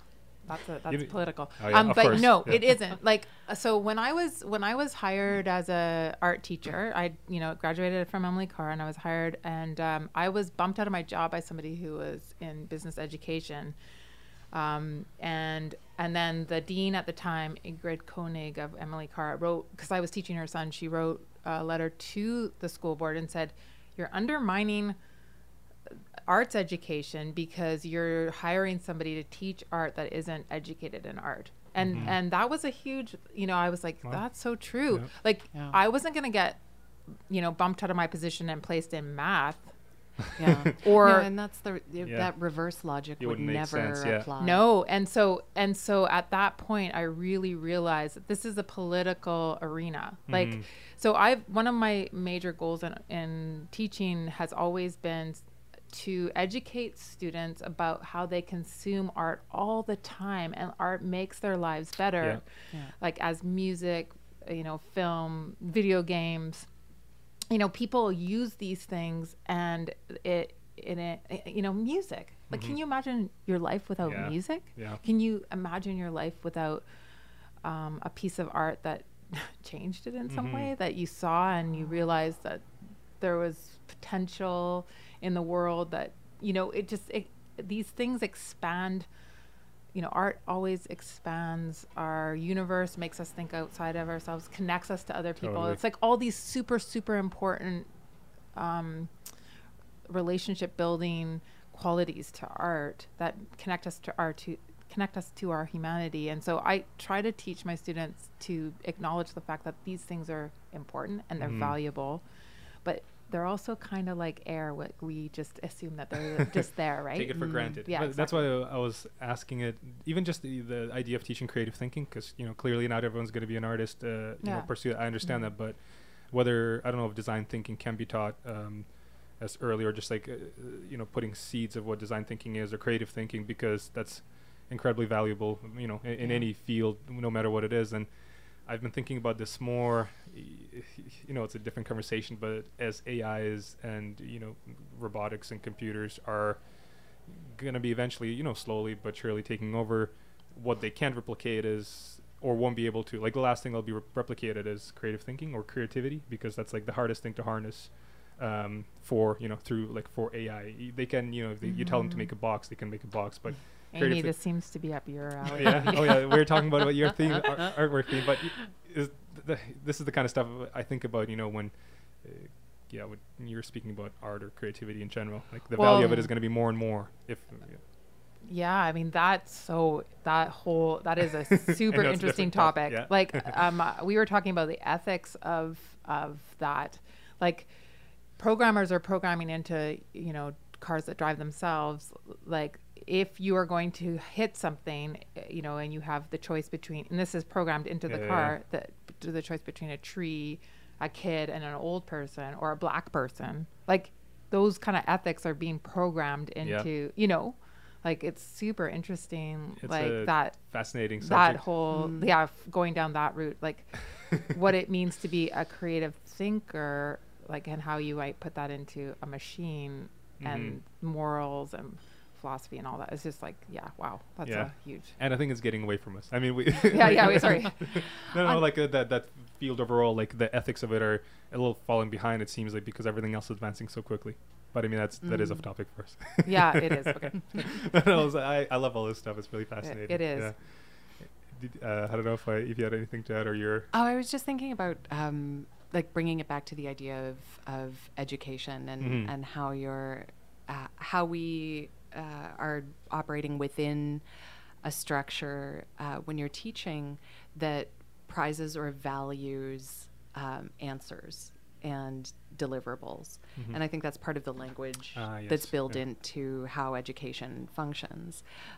Even how I apply for teaching jobs has shifted and changed over the last 10 years, because a hiring panel wants to know If I'm talking to them about my research, it's framed within the language of science as opposed to art, where it's like, what is your studio practice like? They want to know what my research plan is.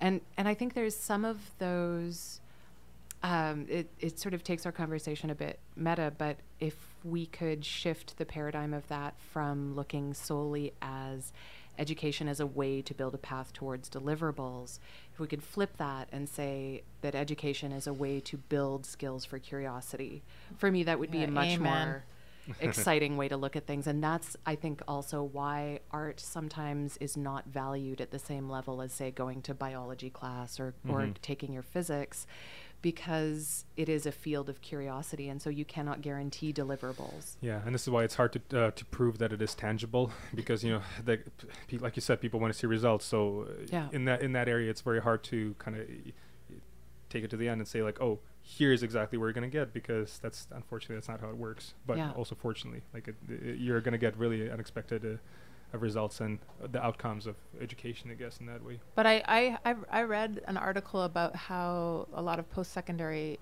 institutions or businesses were saying that, I'm getting these people graduated from post-secondary institutions that can't think outside the box, that aren't able to problem solve. And I think art is all about doing that. I think so what the businesses and people who are hiring people for jobs are saying to post-secondary institutions, like, we need you to give real life problems, and that there isn't an outcome at the end of it. Get people to practice that. And I think art is great for that, because it's like, you're sort of trying to figure out what you are trying to do, often, or you'll give criteria and then you're trying to get there. And the process of getting there is like where it gets juicy. Totally. Right. And absolutely. And I think I think if you can do the art, visual art or any type of art education in conjunction with science, there's so many similarities. And I think people who are working at the kind of top end of these, working on big problems, they see these connections all the time.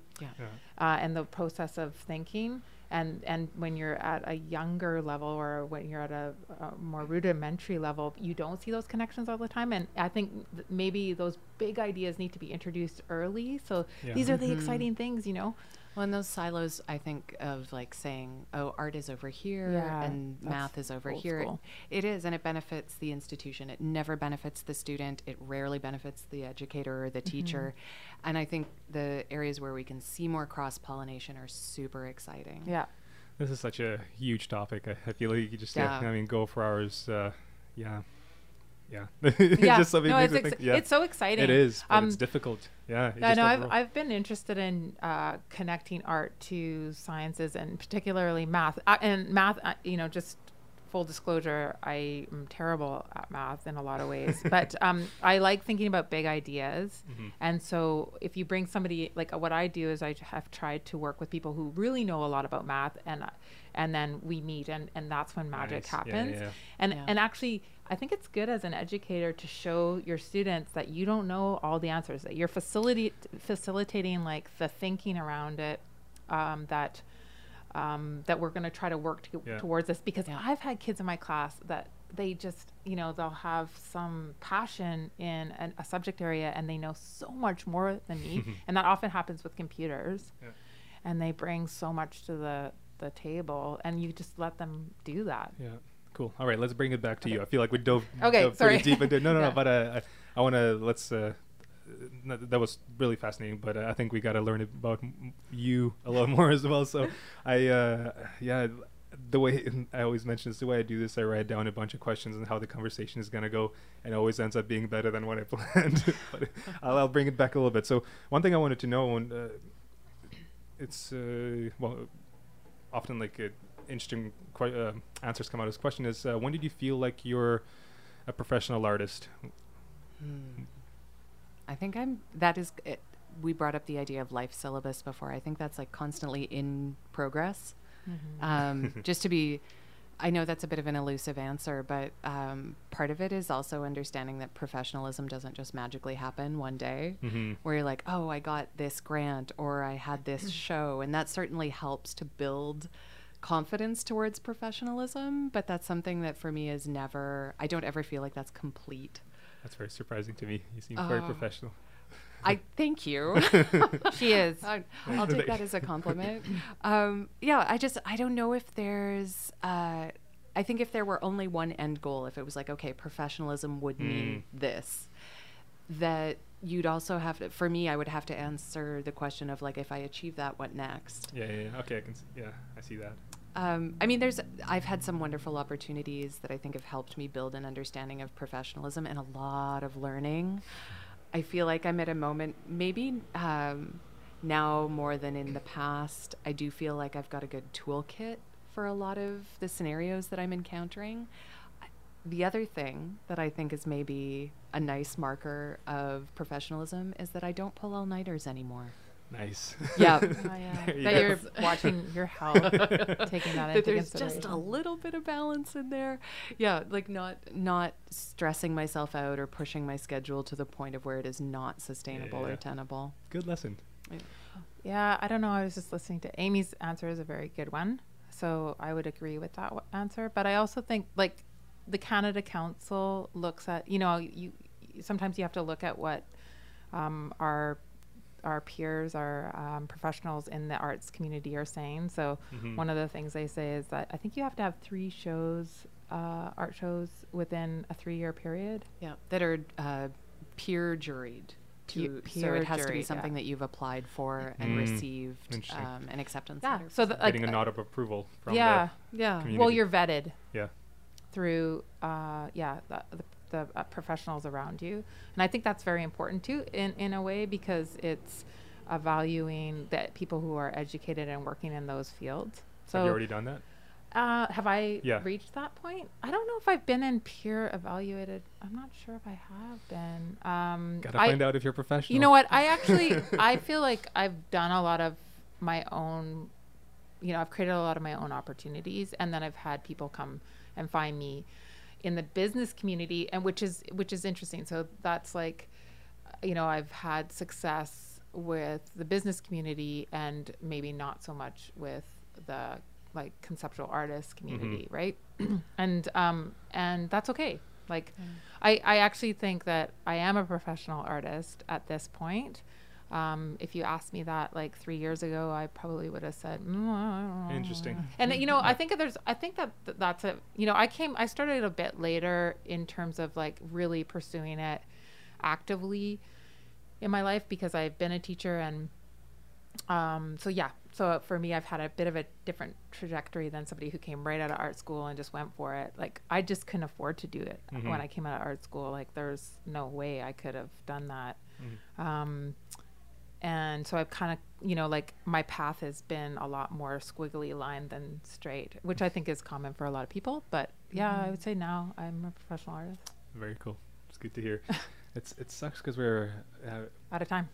Almost, but it's like maybe we could have done like a 4-hour podcast. Maybe get through. Too much to talk about. I know you got to paint, so let me. I guess I'll throw a couple of questions at you before we have to wrap it up, because I really want to talk about the business of art, but I think we touched a bit on that. I think this is very turned out to be very well rounded by you initiating these conversations. It was cool. So let me grab a couple of different ones. Let's see. What's the biggest failures? Biggest failure? Sorry, there's a catalog to run through there. I don't want to take your mind there. Actually, no, it's actually really. I enjoy looking at those moments now that there is distance. I think there's been moments where I've really just not allowed enough time. Time is always super challenging for me, in that I need deadlines in order to be able to like deliver a work, because otherwise I would keep noodling at it forever and ever. And I've had some moments where things did not get made the way I would like them to, or that I did not feel as confident about the work that I was putting forward because I ran into time. Yeah. Yeah. Nice.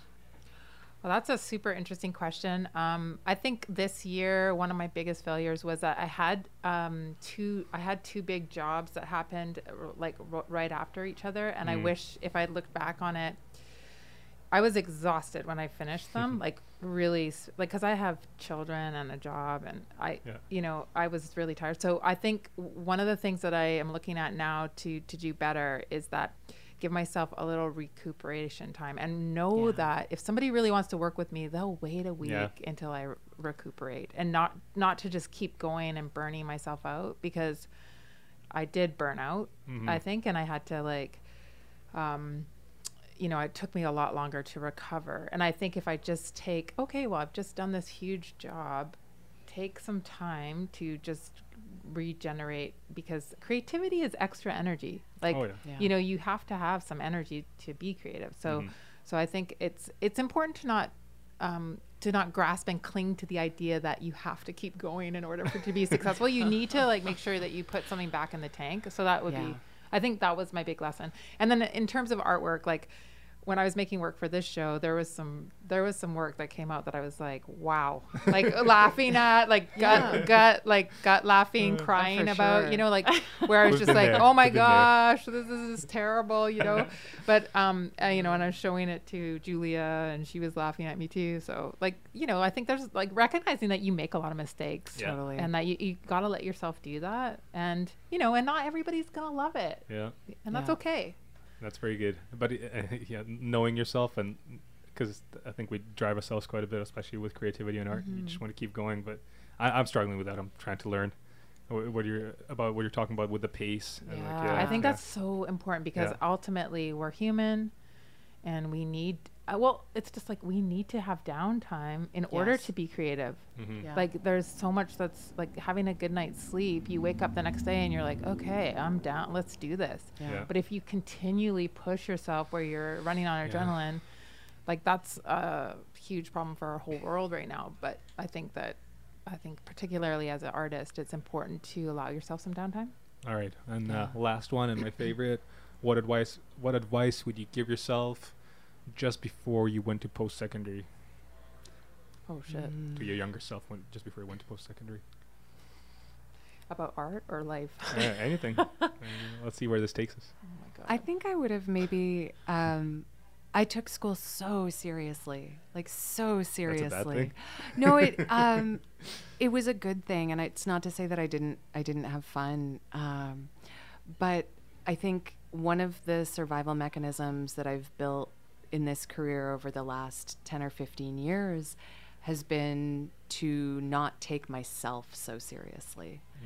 That everything isn't a live or die decision, that there's room to make mistakes. It took me a long time to really embrace the idea of risk and chance and failure, and they're incredibly fruitful tools. But if you're so afraid of risk or failure that you never take a chance, that is paralyzing.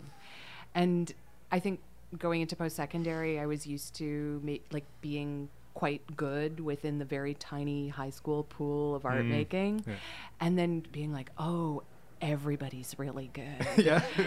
and just be having to check the ego a little bit, and just learning that over and over again, of just coming to the table with the best you have to offer, with very little expectation but a lot of hope.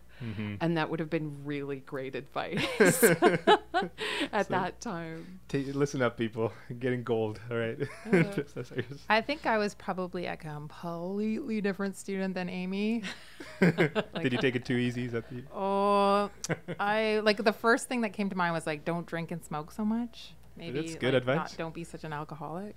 But actually, I would say to myself at 21 that I would say to that person to allow yourself to make mistakes.